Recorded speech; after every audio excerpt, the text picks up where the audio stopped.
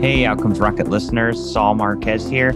I get what a phenomenal asset a podcast could be for your business, and also how frustrating it is to navigate editing and production, monetization, and achieving the ROI you're looking for.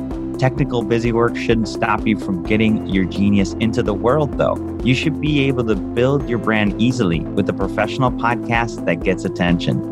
A patched up podcast could ruin your business. Let us do the technical busy work behind the scenes while you share your genius on the mic and take the industry stage. Visit smoothpodcasting.com to learn more. That's smoothpodcasting.com to learn more. Welcome back to the Outcomes Rocket. Thanks for tuning in again. Today, I have the privilege of hosting Dr. Dike Drummond. He is a Mayo-trained family practice physician, burnout survivor, executive coach, and founder of TheHappyMD.com. He teaches simple methods to lower stress, build more life balance, and a more ideal practice. These tools were discovered and tested via Dr. Drummond's 3,000 hours of physician coaching experience. Since 2010, he's also delivering live burnout prevention training to over 40,000 physicians on behalf of 175 corporate and association clients on 4 continents. He's busy because he loves what he does, and just helping physicians avoid burnout to begin with is a passion of his. So I'm privileged to have you on the podcast, Dike. Thanks so much for joining me. Well, thanks, Saul. It's great to be here. Absolutely. So before we dive into TheHappyMD.com and all the work that you're doing there to improve the lives of physicians and, in effect, everybody else that they care for, tell me a little bit about you and what inspires your work in healthcare. Well, I'm a family doc. I graduated Mayo Med School, did my residency in the UC Davis system up in Redding, California. And for 10 years, I was a full-service family doc in Mount Vernon, Washington, which is about halfway between Seattle and Vancouver, BC. And I was one of those full-service guys. I ultimately delivered 500 babies, was in a 40-doctor multi-specialty group there. And I flamed out of my practice back in the year 2000. For me, it was kind of unusual. I had a period of time where every time I went into work, it felt like somebody had me in a chokehold. It was a real strong physical sensation. I took 30 days off, did a sabbatical, hoping it would go away, and it didn't. When I went back to work, it returned. So my only coping mechanism at the time was to actually sign my resignation and walk away from my career, which I don't recommend as a transition strategy. So if anybody's actually listening, don't walk away and burn those bridges, because you've invested a lot in your choice to be a healer and a light worker. And it's important not to let the structure of what you call your current practice take that away from you, because that's the contribution you're meant to make in this lifetime. At least that's what I believe. So what I do is I work to help people who've made the extraordinary choice to go to medical school and become a doctor and a healer and a light worker, be able to create a way of making a living that allows them to do that in their life and allows them to have a life, an extraordinary life, because of this choice to have an extraordinary career rather than have the career and the practice get in the way of having a life in the first place. And I am an external. Right now, I don't see patients for insurance money. I haven't for quite a while. However, what I do is I work with doctors who are still seeing patients to give them some very simple tools to turn around burnout and lead a more efficient practice and a more balanced life. And again, everything that we do has 10 years of experience and several thousand doctors worth of testing on the tools that we teach. So it's really fun to be able to teach somebody something that I know is going to work. And a lot of times it's in those blind spots that our medical education creates. So it's really fun to show you something for the first time and have you practice it and come back the next week and tell me, man, that really worked. That's very fulfilling for me. I'm sure it is. And, there's a big opportunity to help on the physician front. And so would love to hear more about how you and the HappyMD method is doing that. Can you share more about how you guys do it? Yeah. Oh, yeah, absolutely. So at the HappyMD, at this point, we have 6 coaches. So I have a team of 6 coaches around me, and they've all been trained in the techniques that we've discovered over the last 10 years or so. But basically, what we have to do for anybody in the helping professions, not just doctors, these are all lessons we learned with doctors, but they apply to anybody who puts their clients first, their patients first. So doctors, nurse practitioners, PAs, nurses, even medical administrators in some cases. But basically, there are some things that are left out of your education process because, especially for physicians, the 7 to 12 years that you spend in medical school and residency are actually a survival contest. They're not meant to set you up for a healthy, balanced life. They're just something to be survived. And it doesn't even matter the quality of the work that you do as long as you follow instructions and complete the tasks, right? So, honest to gosh, what do they call the person who graduates last from their medical school class? Yeah, doctor. Exactly. Yep. So all you have to do is make it to the end. And what you learn in medical school and residency is to push yourself beyond exhaustion, to not take care of your physical needs, to not take care of your emotional needs. Are you with me? You learn how to take really bad care of yourself. And then when you're out, by the time that happens, you've completely forgotten that you have free will. So after having followed instructions to the T for 7 to 12 years, most doctors graduate into their practice and they're just looking for somebody to tell them what to do. And so you interview for a job and they're more than happy to tell you what to do. They call it the way we do things around here. It's their job description. But what happens is you start as a happy soldier doing what everybody expects of you, coloring inside the lines. And eventually it gets kind of uncomfortable because what are the odds that the practice description where you were hired is pointed right at your ideal practice? What are the odds of that? The answer is about 0. So for most of us, sooner or later, we get uncomfortable down the road a couple of years. And at some point in time, if you keep following somebody else's vision of the way your practice should be, you may get to a crisis point. That's burnout. That's where you say, I can't take it anymore.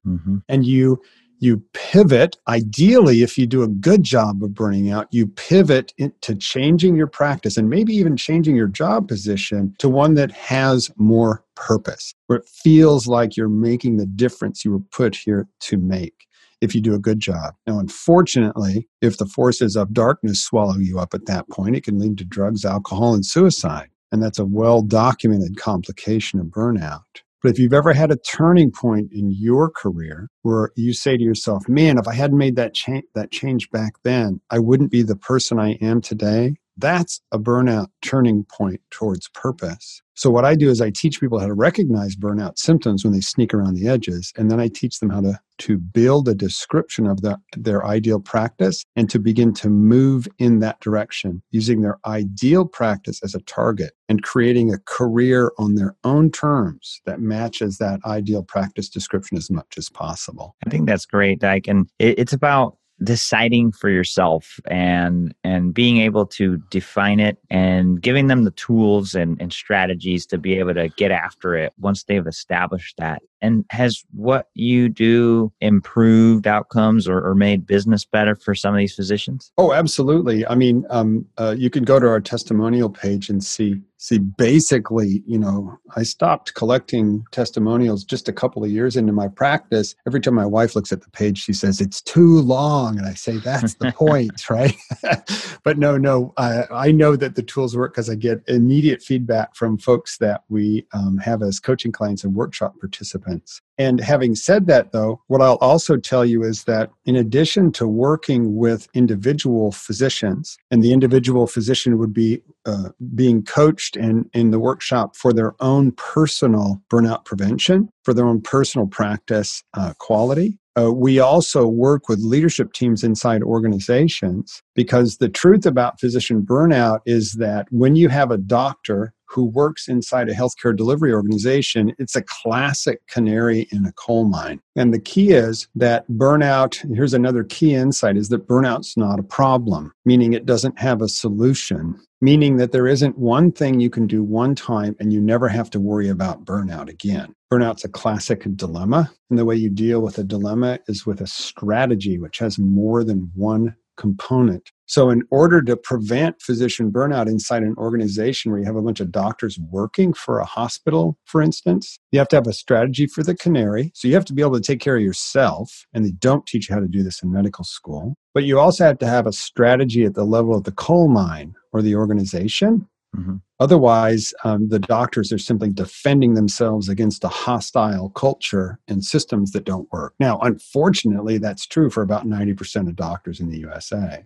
But what we work to do is help leaders build supportive cultures and systems that work so that both the doctors and the organization are playing a role in keeping them all happy and healthy, if that makes sense. It does. It does. It makes a lot of sense. And that culture then propagates, a healthier environment for everybody. If you had to reflect on one of the biggest setbacks you've had in your coaching and speaking experience, what is that setback and what was the key learning? Well, I would say it was my own personal recovery from burnout and my own personal work with my coach. Mm-hmm. And to be 100% clear, everybody's insights, everybody's burnout, and everybody's recovery is different. But this is what happened to me. It turns out that I was raised in a family where nobody would ever have stated it this way, but performance was very important for me. I was a firstborn male child. My parents were the first college-educated folks in their families, and I was expected to achieve academically, and I did. Yeah. And having said that, though, my family was not particularly free with its praises. Mm-hmm. So I got attention if I didn't get the straight A's, but I didn't get a lot of attention if I did. And so as I was growing up, what I was wanting to do was to have my parents say, hey, and I would perform and I would say, is everything okay now? I was looking for some sort of positive reinforcement. And you know how it is when you're a doctor, you're used to getting straight A's and performing and all of that. Mm-hmm. And it was when I realized that rather than judging myself on my performance, if I could look around, and I call it the reverse differential diagnosis, if I look around, I can see to myself, how is everything perfect right now? Mm-hmm. And again, this is against the programming of a physician. We diagnose and treat. We see problems everywhere. Right. But how is everything perfect right now? And if you put yourself in that mindset, you can see that you're actually showered with blessings at all times. Especially if I say, you know what differential diagnosis is, right? If you're asking me, no, I don't. I'm going to show you a skin spot, and I'm going to say, Saul, how many different conditions could produce that skin spot? And normally they're deadly conditions. So we're talking about a little brown spot on your arm. How many different ways could you die from whatever is causing that on the inside? This is a doctor's mindset, right? Well, differential diagnosis is make a list of all the things you are not being afflicted by right now. Okay. So I don't have diphyllobothrium latum, no malignant melanoma, not having, an acute MI, right? I don't have COVID or a stroke. I could keep going for hours after hours after hours. And all those things are not happening to me right now. So I could be grateful for that rather than worrying about things that might happen down the line. Yeah. It begins with gratitude. It begins with acknowledging your blessings. Like, for instance, let me just ask a couple questions, Saul, and this is straight from Thich Nhat Hanh's work, right? Do your teeth hurt right now? Nope. You could be grateful for your non-toothache. Are your underpants dry right now? They are. Someday it won't. Someday it will not be that way, and you could be grateful that that's not today. And the list goes on. No, I get it. That's great. And it's that reframe is so important. And many of us, physician or not, can get stuck in a rut if our frame is not set right. Well, hang on a second. Let's just be really clear. Physicians are professionals at rut. Because again, what we do for a living on a very short time frame, multiple times every day, is to listen to somebody tell us what they're experiencing and then imagine all the different deadly things that could cause those symptoms. So for instance, just from a general philosophic and awareness viewpoint, if I grab one of my doctor friends and we go on a vacation in New York City, and we happen to be in the balcony above Grand Central Station. And you've seen this floor of Grand Central Station down below. You've seen dancers there and you've seen bands there and all that kind of stuff. Yep. You know what I'm talking about. If we sat, me and my doctor friend, right, sat on the railing above and looked down below, it would take each of us about 10 seconds to point out the only person down below who's limping. We would point at them at the same moment, and then we'd get in a heated debate over whether it's their hip or their knee. And only doctors do that. In that same span down below, there's also a dad playing with his daughter, right? And a guy on his knee proposing to, his now fiance. All that stuff's going on, but we see the one who's limping because that's what we're trained to do, is to see the problems. Now, you can talk about gratitude all you want, but it's against physician programming to find things that are working, that are good, and that you might want to acknowledge and celebrate. That is fair. That is fair. And something to think about at home or on the ride you're on right now, or that extra push-up you're doing as you listen to us. Is your mind trained to see the problem, or is it time for you to think about the solution? Well, and it's different than that for doctors, okay? That's very linear, but okay. In order for you to step out of your physician programming, you must actually step out of it. I call it the whirlwind, right? So all of us physicians, you walk into your practice, you just step right into a whirlwind where everything's coming at you from all directions, and you know exactly what I'm talking about. You have to have a way to actually release the whirlwind and let it go. It will be there when you go back to work tomorrow. But for right now, take a big, deep breath in and let go of anything that doesn't need to be here right now. And if you want, you can reach up on your head and use your hand to imagine you're taking off your doctor hat. Let the doctor go. Ideally, they would have taught you in medical school and residency how to take the doctor off when you go home, just like the white coat. But we never get taught that boundary ritual, which is one of the key lessons that we teach all of our coaching clients. So yeah, it's much more in doctors than just a word, a phrase. It is a difficult skill to learn because you got 7 years of continuous conditioning that beats it out of you. Yeah, that's great. That's great, Ike. And so what are you most excited about today? I am, it's Chinese interesting times. What is it? The symbol is a combination of what? Danger and change or something like that, right? We're here now, and we're flirting with phase 2 of the COVID epidemic. The economic performance of almost every healthcare organization in the United States has been destroyed. Even Mayo's going to lose $3 billion this year. There's a whole bunch of traumatized folks that have already been taking care of patients through the first wave of COVID, and the rest of the providers are freaked out because they've been furloughed and slowed down for a while. The whole healthcare niche in America, especially on the fee-for-service side, is going to undergo some radical change in the next 12 months. Unfortunately, all the money has been wrung out of the system.